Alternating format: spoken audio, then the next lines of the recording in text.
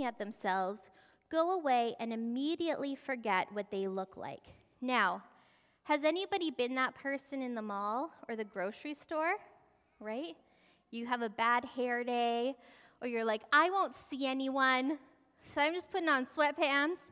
And as you're running your errands, you forget what you look like, right? Until you walk by the window and you go, yikes, why am I in public? Okay, this is what James is saying. Don't do that spiritually. Don't be a person who reads the Word of God and then gets so busy that they forget about it until there's that painful walking by the window moment. But those who look intently into the perfect law that gives freedom and continue in it, not forgetting what they have heard, but doing it, they will be blessed in what they do. Those who consider themselves religious and yet do not keep a tight rein on their tongues deceive themselves, and their religion is worthless. Religion that God our Father accepts as pure and faultless is this: to look after orphans and widows in their distress, and to keep oneself from being polluted by the world. James is looking at us in the eyes and saying, don't be an armchair quarterback. Don't be a person who gets so good at being a Christian in theory only. Get on the field. When did you last play? Let's pray. God, we thank you for your word. And God, I thank you that your word is always full of love and grace for us. But God, your plans and purposes for our lives and the people that surround us are so big and are so amazing that you're not content to have us live in sin and brokenness. You're not content to have us sit on the sidelines when there's a good game to play. So this morning, God, would you help us to be good soil that your word can be planted in, that it would take root and it would grow good fruit. And God, I thank you that you are the Spirit of truth. You are the revealer of truth. And so, Holy Spirit, may only your words, may only that which you are revealing take root. In your precious name, amen. Let's start back up at James 1:26. Those who consider themselves religious and yet do not keep a tight rein on their tongues deceive themselves, and their religion is worthless. It's a strong statement. If you can't control your tongue, your religion is worthless. That's an ouch one, right? Because I look back over my life and how many times I've wounded with my words. It's so easy. And I think back and think, how many times did I actually go with a full apology instead of the half apology? Do you know the ones I'm meaning? Those half apologies where you're like, but I didn't really mean that. You know what? That just didn't come across quite like I meant it. You know what? My emotions just got the better of me. With a half apology. And it's not cutting it for James. And it's not cutting it for us.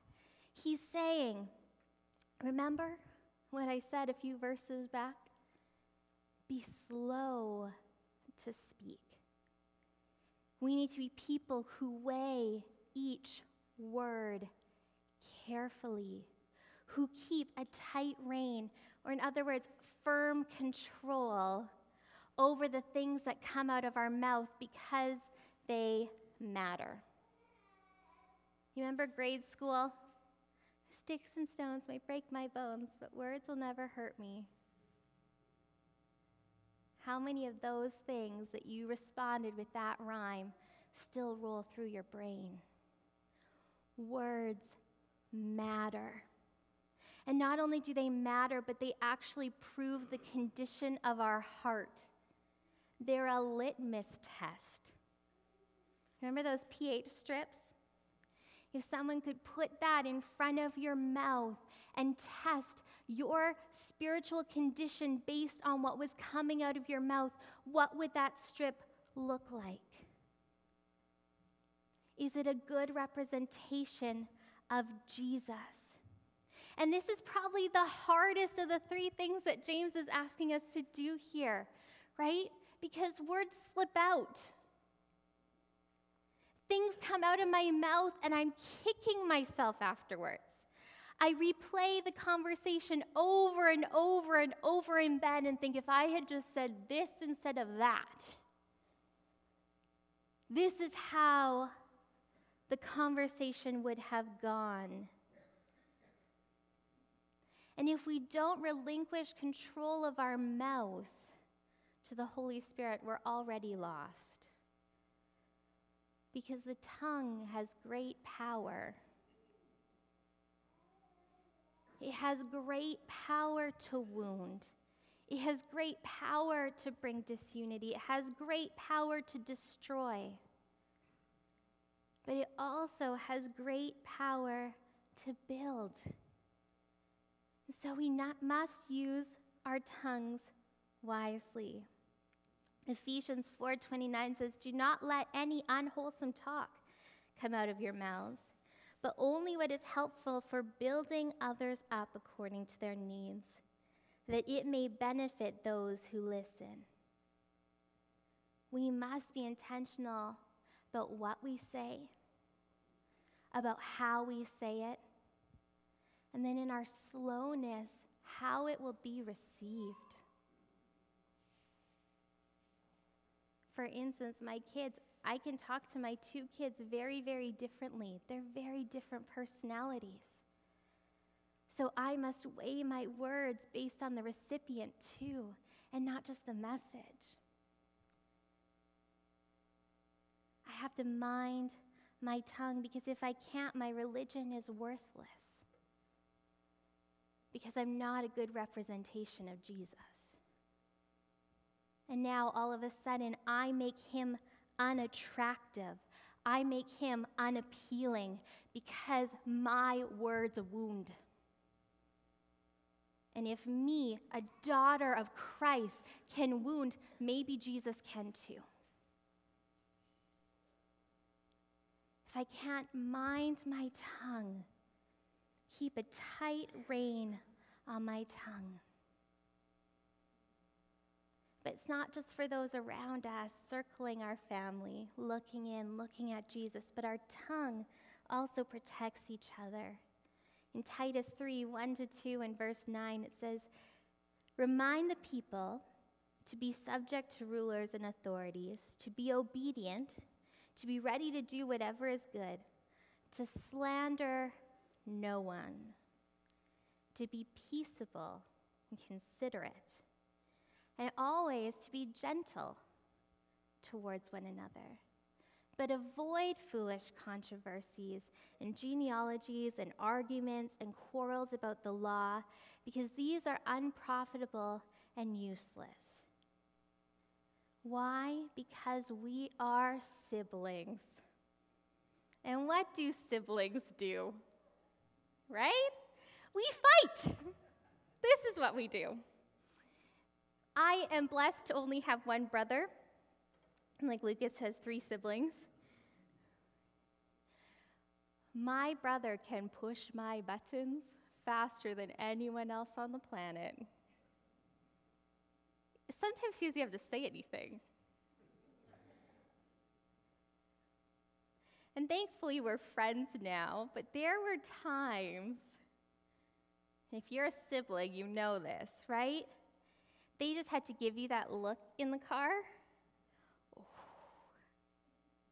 They just had to slide their pinky over the middle line, right? Yeah. And guess what? We can do that with each other too. We know how to push each other's buttons. We know how to quarrel. We're all broken people. But we're the family of God, and we're supposed to portray the healthiest most functional family, not the dysfunctional brokenness of the world. And so we keep a tight rein on our tongues, and when we want to push someone's buttons, we choose unity. And we're having a bad day, and it would be so easy to let all of that come out of our mouth. Then we choose peace. And when we get in that mood and we're just irritable, we choose gentleness. We protect each other by choosing our words well, by being slow enough to speak that we think it through, by having firm control over our tongues so that we don't just portray Jesus well to a world around us, but so that we protect each other like family should. Are we keeping a tight rein on our tongues? James goes on in verse 27, religion that God our Father accepts as pure and faultless is this, to look after orphans and widows in their distress. In other words, who do you know that's hurting? And what are you doing about it? Who is God breaking your heart for? And what are you doing about it? What brokenness surrounds us? And what are we doing about it? Jesus tells this illustration in Matthew 25 about the end of days, and he says, the king will reply, truly I tell you, whatever you did for one of the least of these, brothers and sisters of mine, you did for me. Then he will say to those on his left after he's separated, depart from me, you who are cursed, into the eternal fire prepared for the devil and his angels. For I was hungry, and you gave me nothing to eat. I was thirsty, and you gave me nothing to drink. I was a stranger, and you did not invite me in. I needed clothes, and you did not clothe me. I was sick and in prison, and you did not look after me. And they also will answer, Lord, but when? When did we see you hungry or thirsty or a stranger or needing clothes or sick in prison and did not help you? And he will reply, truly I tell you, whatever you did not do for one of the least of these, you did not do for me. This is pure and faultless, to look beyond ourselves, to actually allow ourselves to see brokenness and hurt, instead of walking past brokenness and hurt and averting our eyes because it doesn't hurt as bad. And when we see it, to allow that to break our hearts and to allow our broken hearts to spur us into action. Because worship and devotion to Jesus should lead us to be people of action. Because God is a God of action. He looked down on us, trapped in our sin, trapped in our brokenness, and didn't sit back in heaven and go, well, that was their choice. No, he actively did something about it. He pursued us. Jesus came as a man, fully human, fully God, and went to the cross for us. He did something about it so that we could sit here together as family, as children of God. And it's really, really easy to be an armchair quarterback, right? Sunday afternoon comes around, I bring down my comfiest blanket, my great book, my cup of mint lime tea, and whatever snacks we've got. And I snuggle into my wonderful husband and spend the next 3 hours enjoying if we're lucky, enjoying all of the emotion of the game with none of the work. right? If the game is going well for the Seattle Seahawks, life is good. If it's not, it doesn't matter to me because I'm reading my book. But likewise, we can sit and be armchair quarterbacks in all of our comfort. We can come and sit on our wonderfully comfy chairs, and we can have all of the emotion of the game by partnering with great people like the Williams, with none of the work. And it can be terrifying because we sit there and go, but God, what if you call us to be missionaries and open an orphanage in Africa? I don't think I could eat the food there. And I would die. And maybe looking after the widows and the orphans will look like that. But maybe it will mean being here tomorrow at 8:30 in the morning to make snacks for 100 kids coming through our door,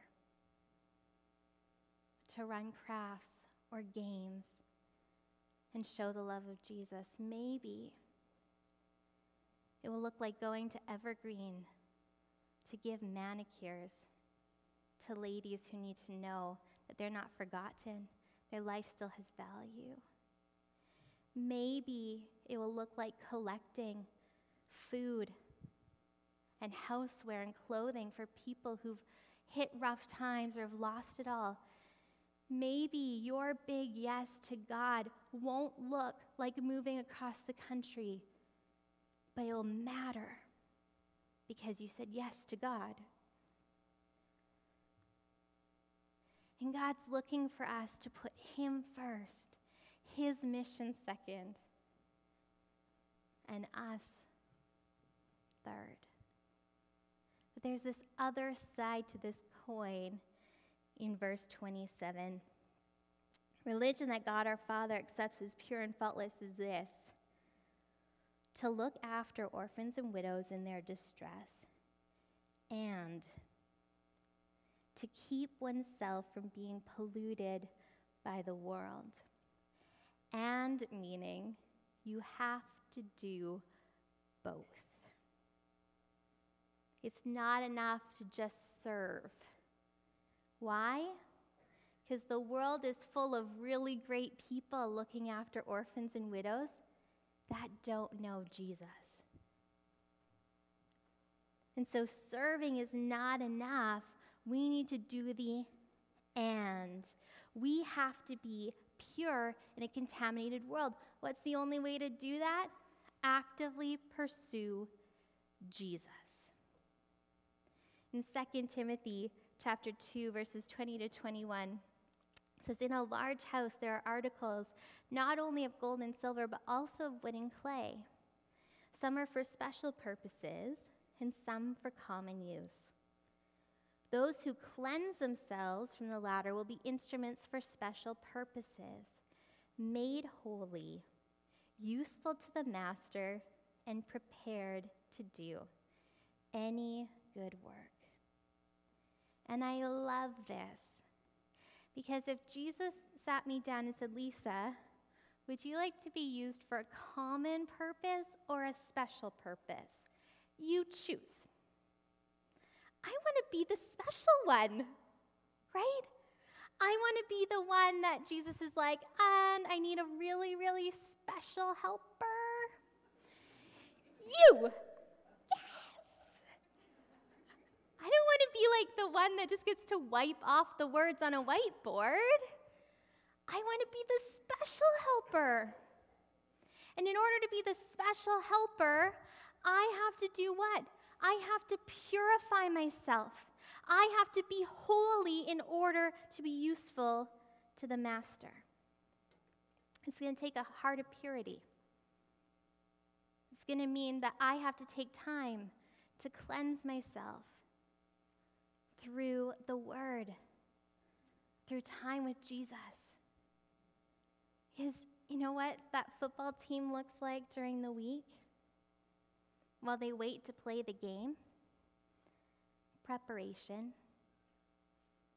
study, work. We don't like these words. They're not warm, fuzzy blanket drinking my tea words. But if you looked in to the Seattle Seahawks, they're studying their playbook. They're watching footage from the other teams that they're about to play so that they're prepared for any special tricks or plays that that team is going to throw their way. They're working out their bodies. They're running drills. They're exercising. They're eating well. In other words, their entire life is consumed with preparing for a game. And the next game, they do it all over again. And in off season, they take a little break, and then they're at training camps. And sometimes we think like we would be prepared, me, to step onto a Monday night football field and be like, bring it on, I'm here. I can take you. And sometimes I feel like in the spiritual, I could just walk into the equivalent of a football field, not knowing very much, and take on a professional team. But we need to be studying our playbook.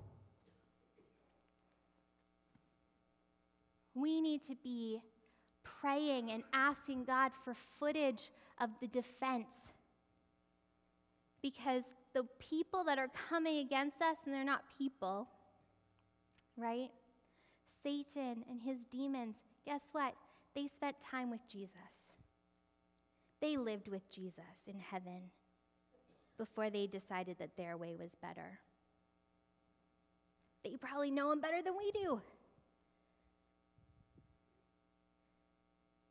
So why do I think that I could do the same in my own strength without any preparation, go onto the field and say, I can take you?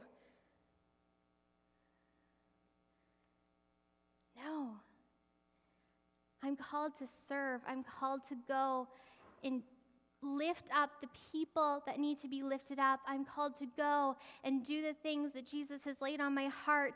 Do something about the brokenness in the world. Do something about the people surrounding me that are hurting. I'm called to do that and be a person of prayer so that I have the strength and the perseverance to run the race and be a person of the word so that I can stand on the promises and principles of Jesus. I am called to be a person of service and integrity, living a life of holiness as Jesus rubs off on me. Because then when I stand on that field and look at my defense, I am surrounded by an army with Jesus as my quarterback calling out the plays. And I know then that I have the winning offense. They're going to just wipe out all of my defense. Tackle, that'd be the word. I just said how good I was getting at football, and I can't even think of tackle. And now I have nothing to fear. I have nothing to make me shake in my boots because I know the promises. I know the one who is my victory. And I have no foothold for the enemy to come trip me up because I'm walking a life of integrity and holiness. So we can be armchair quarterbacks in our devotions, sitting in church all the time. You know, we'll just end up fat and lazy. And we'll just end up being those people from Matthew 25. You didn't do anything for me. Where were you? So we need to be both. Both. Pure and seeking action. Do not merely listen to the word and so deceive yourselves. Do what it says. Those who listen to the word but do not do what it says are like people who look at their faces in a mirror and after looking at themselves go away and immediately forget what they look like. But those who look intently into the perfect law that gives freedom and continue in it, not forgetting what they've heard, but doing it, they will be blessed in what they do. Those who consider themselves religious and yet do not keep a tight rein on their tongues deceive themselves, and their religion is worthless. A religion that God our Father accepts as pure and faultless is this: to look after orphans and widows in their distress and to keep oneself from being polluted by the world. We serve a God of action. There are a lot of verbs, action words in here. Speak is a verb. Serve is a verb. Purify is a verb. We're called to do something, to be people of action. So when did you last play? And when are you planning to?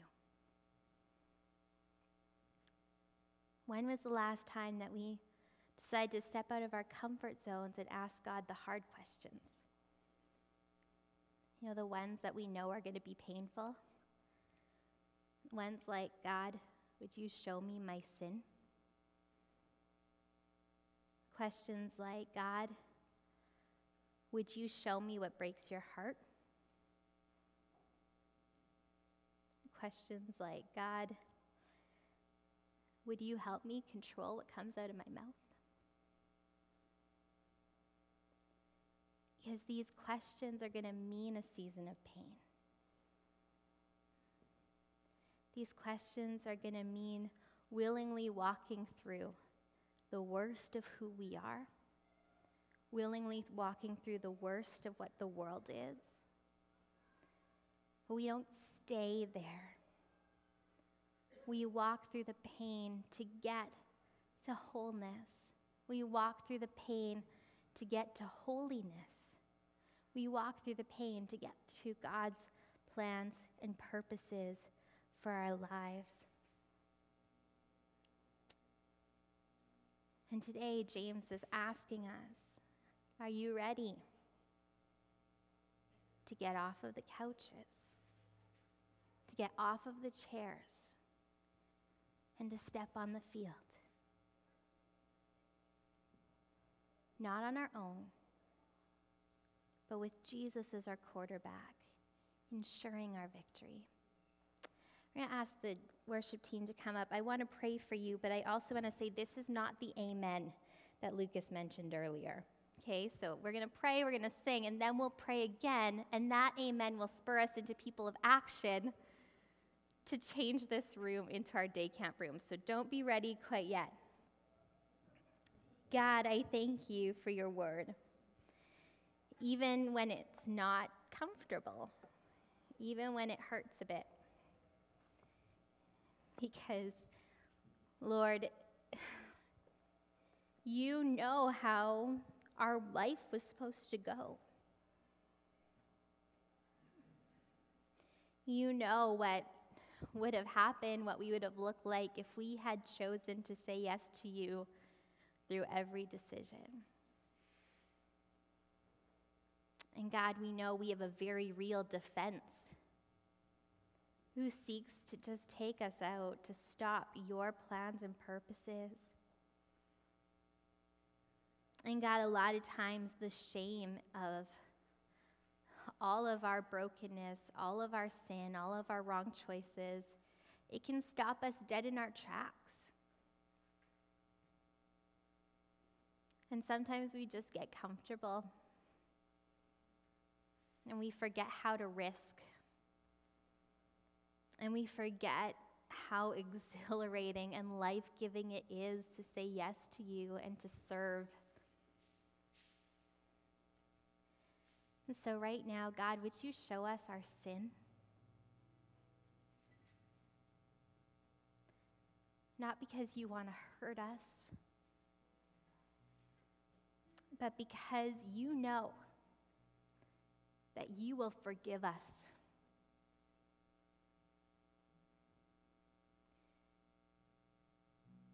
God, I thank you that there is nothing you can't redeem. And that you are a God who never shames us. So again, would you show us our sin?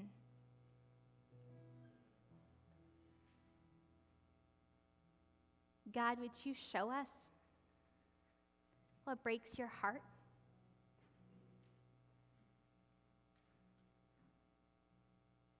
Would you open our eyes to see places of brokenness around us? People of brokenness around us? Lord, would you forgive us for all those times that we looked away and chose not to see because it hurt too much?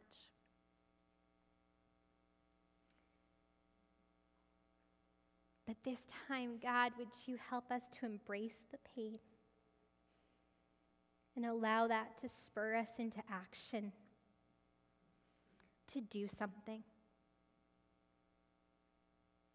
And God, would you put a guard over our mouths?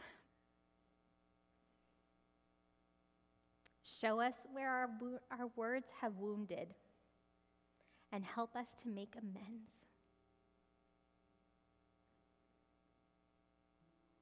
And then, God, would you just remind us and remind us and remind us, slow to speak, slow to speak, slow to speak. Think it through. Are you building up? Are you tearing down? God, let us be people who are known by our words, that we are people who build up. Because you are a God who builds up. I thank you that you love us. You love us so much. But you love those people around us that don't know you.